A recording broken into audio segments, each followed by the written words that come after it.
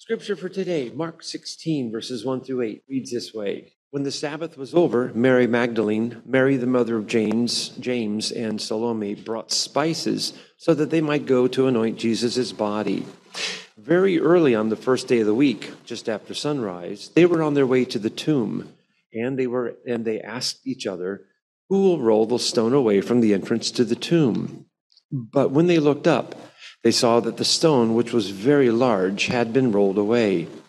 As they entered the tomb, they saw a young man dressed in a white robe sitting on the right side, and they were alarmed.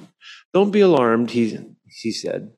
"You are looking for Jesus the Nazarene, who was crucified. He is risen. He is not here. See the place where they laid him. But go, tell his disciples and Peter, he is going ahead of you into Galilee. There you will see him, just as he told you." Trembling and bewildered, the women went out and fled from the tomb. They said nothing to anyone because they were afraid.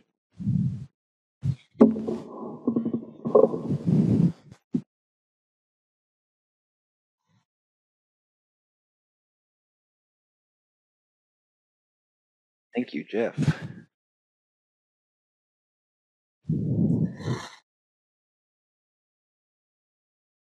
Carbon, the element, is able to produce multiple allotropes due to its valency. That's why we say it's polymorphic. And that's why Jesus resurrected. Amen? Amen. That sciencey stuff was actually directly from Wikipedia. I haven't taken a science class since like high school. So please feel free to discount or correct me if I'm getting any of this stuff off. But from what I can understand, that means that carbon can actually exist naturally in different forms with different properties, even though it's physically the same stuff at the molecular level. So 2 examples. The first is graphite, incredibly common. It's brittle, opaque, breaks apart easily, which is why we use it to write in pencils. You can drag it evenly, lightly across a surface, and it'll break, leaving its markings behind so that we can easily erase it, write down whatever we want. Stark contrast is diamond, right? Incredibly rare. It's harder than any substance in the world. It's translucent and brilliant when it catches light. 2 different forms, same substance. One we pay pennies for, the others will pay thousands. Now, how is it that that same molecular makeup can produce such wildly different forms? Well, the only difference is in the arrangement of the molecules. Graphite is made up of loosely connected sheets of molecules, while diamond is formed from a complex interconnected arrangement of those molecules. And what makes the difference there is pressure. Pressure applied. It takes over 150,000 times the Earth's normal atmospheric pressure bearing down on carbon molecules to produce the change needed to change it from graphite to diamond. That's why we say carbon is polymorphic. Formed into different forms, same substance. It's the same with us in the gospel. We are polymorphic, of the same substance, but somehow formed into something entirely different. Because of the death and the resurrection of Jesus, all things are made new, and not just new, but brilliantly new. But finding this new life in the resurrection, it also means that we have to confront the grave, the dust, the pressure of this broken world. We're reflecting this morning on Mark chapter 16. We finally made it to our last week in this study in the Gospel of Mark, going chapter by chapter, looking at these scenes in Mark's Gospel, snapshots of Jesus' life and ministry, and now we're at the closing moments. And as we reflect on this morning, I want to start with the somewhat surprising ending to this passage that we have here. They said nothing to anyone because they were afraid. This is the end of the Gospel of Mark as we have it. You may notice in your Bibles, if you have a physical version in front of you, there's actually more that's included. There's verse 9 through 20. There's also a shorter ending of Mark, and some of them have it marked in the translations here that this is an additional added. In the earliest manuscripts that we have, it just starts at verse 8. So we have the question of, well, what do we do with this? Likely in italics, and some people here Bibles, further information about how the women eventually went and told the other disciples. Jesus later appeared to them, commissioned them to preach the gospel to all nations. It seems that those late other longer endings were later added, basically summarizing the post-resurrection scenes that we see in the other Gospels, as well as in the book of Acts. So, questions that we have for this. Why are there multiple endings to Mark? What does it mean for us? Pretty simple answer, actually. Verse 8 is just not a satisfying conclusion to the story, right? When we read that they were afraid and they didn't say anything to anyone. We're like, well, there's got to be more, right? To explain why, I want to do a quick refresher in your studies in literature as well. We've done science this morning. Why not also talk about literature? Most of us remember maybe the basic plot diagram that we see in narratives. There's exposition, there's an introduction, establishing characters, the inciting incident for the plot, right? There's rising action as conflict arises. Stakes are set. Something or some things stand in the way of the protagonist getting what they need or what they want. At some point, you reach the climax. You get to this decisive turning point. The protagonist either wins or loses. There's at least some resolution to the conflict there made possible. And then the action falls. You start seeing loose ends tied up in the aftermath. There's finally a resolution. A new normal is established, generally with the protagonist seeing some change in themselves in the process. Mark's gospel frustrates that in some pretty significant ways. It began with Jesus bursting onto the scene, with John the Baptist paving the way for him, baptizing folks for repentance to prepare for the coming of the Lord. So there's some exposition here, a little bit, but it's really somewhat jarring. You remember at the very beginning of Mark, it just jumps right into the action, and then it keeps going immediately, and immediately this happens, that happens. Jesus then begins healing many people, casting out demons, calling and equipping unlikely disciples to minister with him, proclaim that God's kingdom has come near. The narrative just goes into that rising action, escalating, as this demonstrates his authority, his divinity, by clearly calming storms, miraculously multiplying food to feed thousands, walking on water. Meanwhile, the conflict rises as religious authorities, they grow concerned, they're jealous, they begin to hatch plots, try to trip Jesus up and discredit him. And from within his inner circle, his own disciples continually struggle with his identity and his teachings. Now, as we approach the climax of the gospel, we see everything is falling apart. He's betrayed by one of his followers, abandoned by the rest, including Peter, who vowed to stick with him even when things got really bad. He's crucified. He's turned over by the chief priests and crucified by the Romans, willingly submits to death on a cross. Then, just as all seems lost, the grave is found empty 3 days later. This is the climax. And this is why Mark's ending is so jarring, right? Because rather than tying up any loose ends at all after the fact, Mark just stops. And they were afraid. Stunned silence. Mark's gospel ends just as abruptly as it began. Obviously, the women said something eventually, right? If they hadn't, we wouldn't have the church. The other gospels tell us that they did go and share the news. But in Mark's gospel, it's just over. Why did Mark end his gospel on such a down note? You could argue that maybe Mark was just awful at storytelling. He wasn't very good at it. Or maybe he never really got to finish his work like he would have wanted because of the persecution happening all around him. I've heard that theory given before, that he just finished what he could. But if he was that bad at storytelling, we might say, why would the early church have considered his gospel valuable enough to include then? If persecution had prevented him from finishing, surely someone would have mentioned that at some point and said something, but we don't have that kind of record. Instead, we're just left with the option that Mark ended the gospel exactly as he intended to. If he intended to end it this way, what might we learn? I would suggest that there's at least one big takeaway that we can. Their story is our story.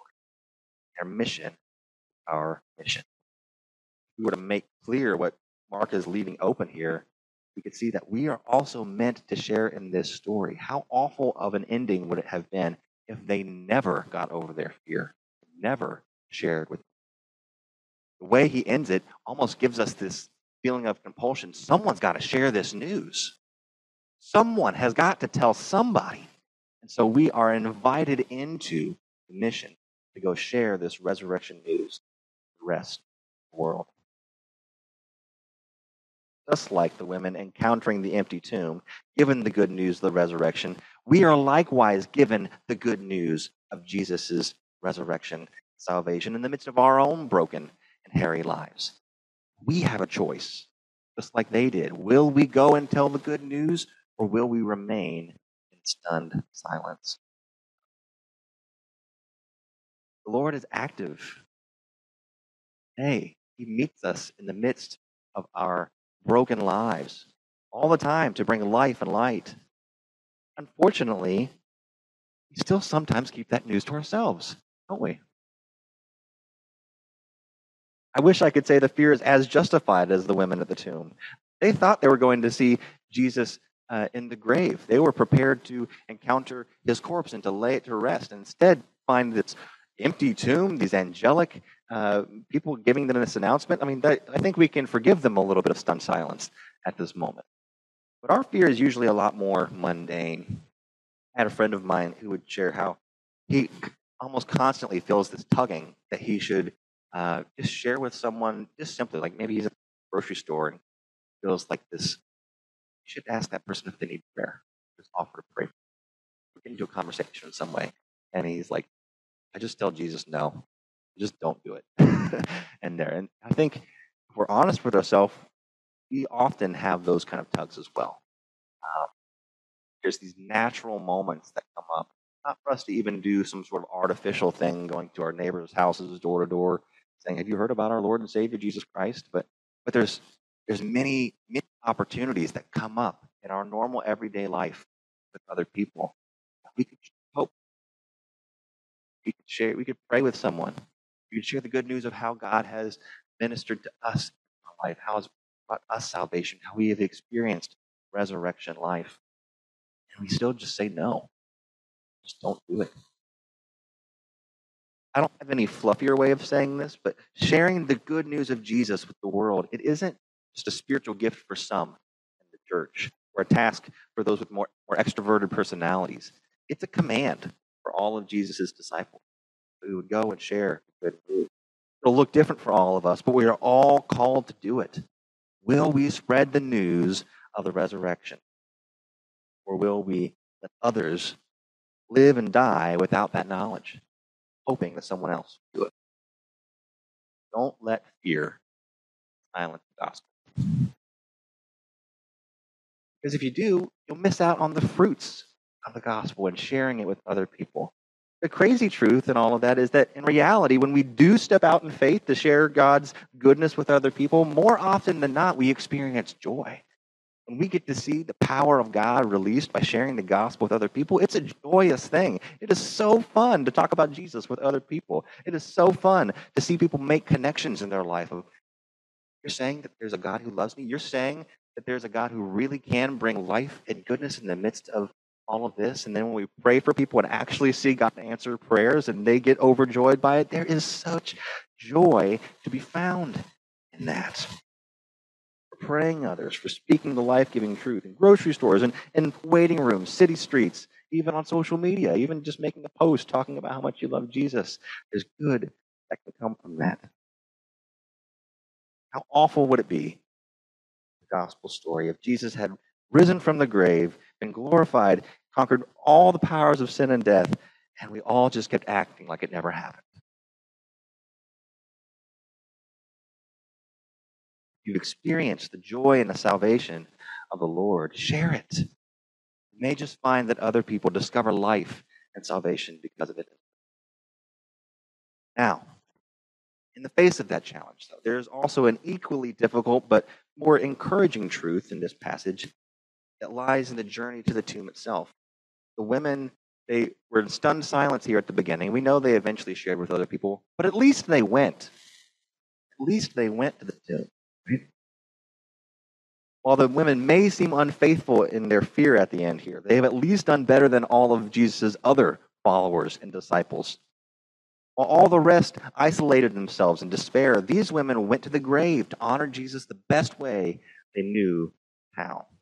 They were so determined in their grief to do something for Jesus, they hadn't even made adequate plans for how to roll the stone away. It says they were talking on the way there. Who's going to roll the stone away? How are we going to make this happen? They were just hoping they'd figure it out when they got there. But they got there. They didn't let their despair keep them from confronting the grave, visiting. Confronting the grave is difficult no matter what you might.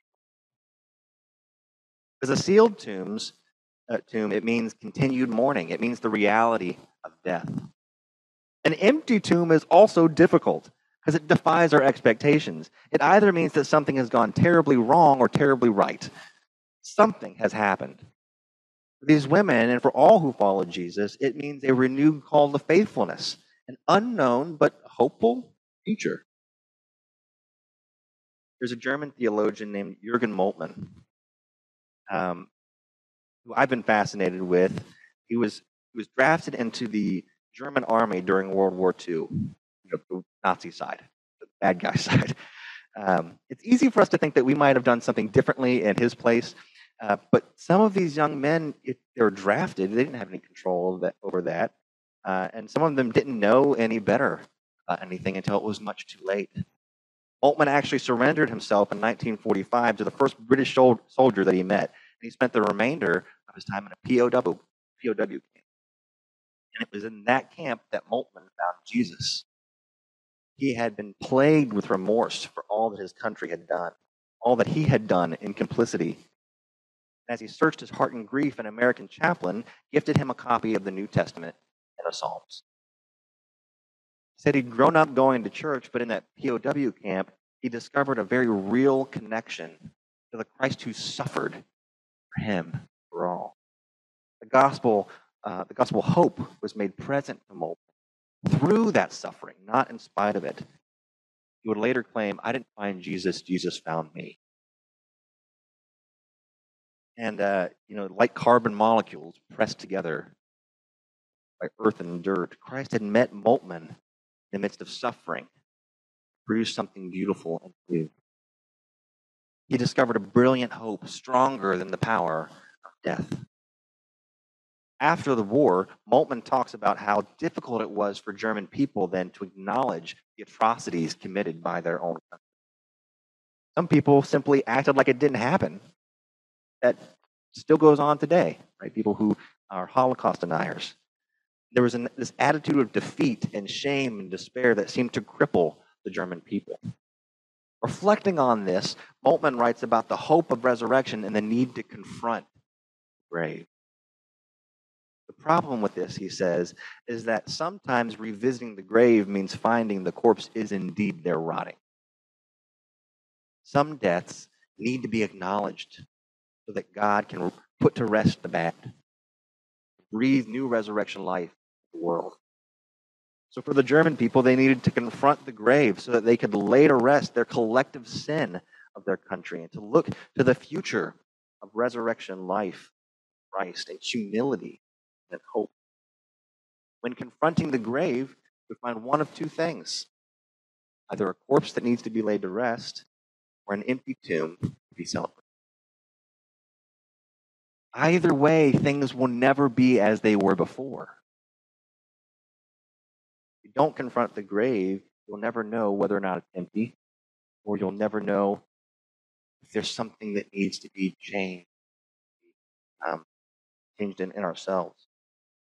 Mary Magdalene, Mary the mother of James, Salome, they were the first to hear the good news of the resurrection because they were the first to muster up the faith and courage to confront the grave.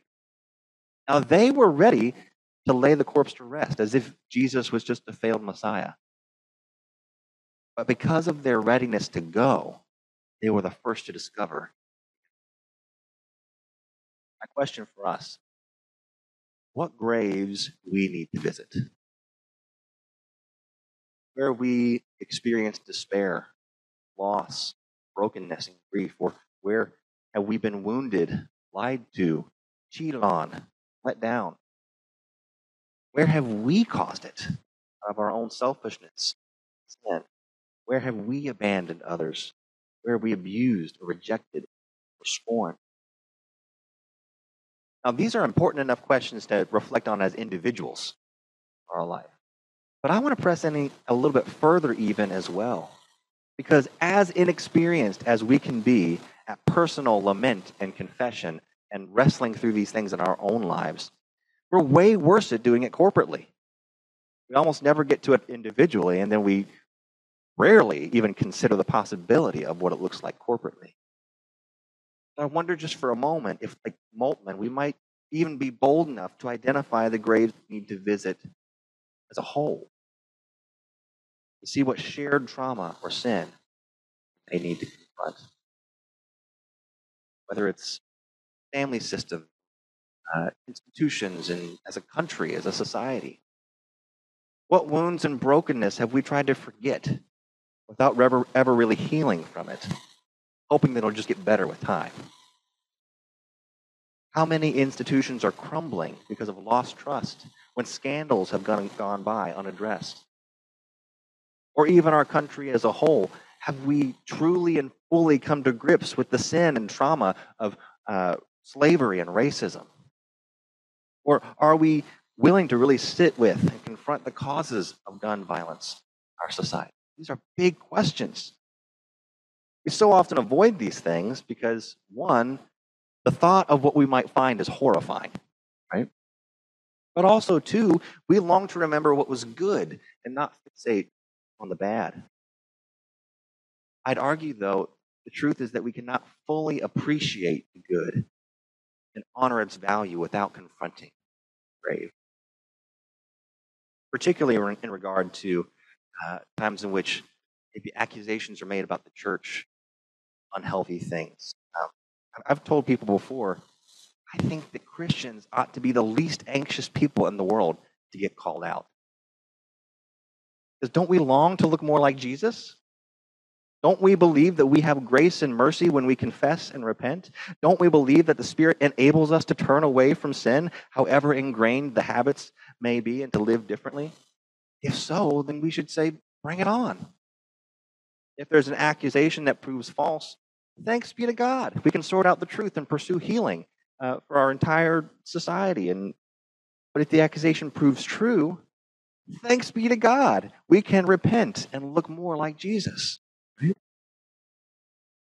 We have resurrection hope as God's. We have resurrection hope in light of Christ. That no matter what graves we are confronting, we know that there is a hope that goes beyond it. But there's nothing to be gained from being defensive, reclusive. It just means that we will never go beyond. Right? The Lord longs for us to witness resurrection life, if only we will have the boldness to visit the grave. No, God will go there with us. As we conclude this morning, I pray that this might stick with us, might rattle around in all of our souls as much as it's been rattling around in mine this week.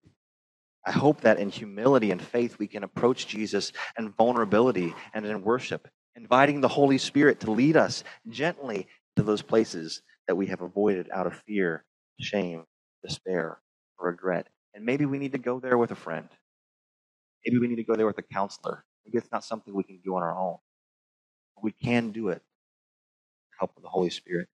And in the pressure of the dirt, may the Lord reshape us and reform us into something more beautiful.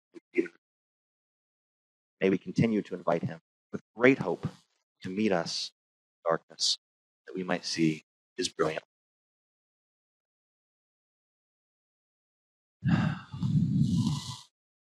Our Lord, our world can be scary.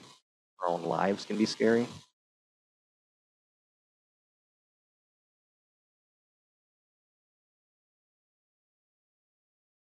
You are good. You have constantly met with your people, even in the valley of the shadow of death. You know that there we can say that we fear no evil, for you are with us. Your rod and your staff, they comfort us.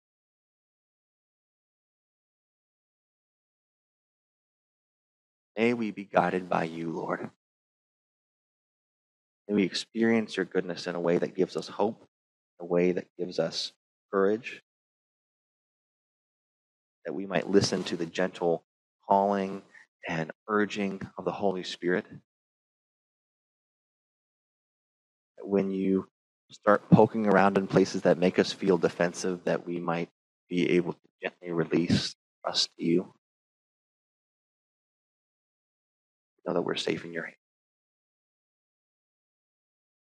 Lord, we pray this in your name. Amen.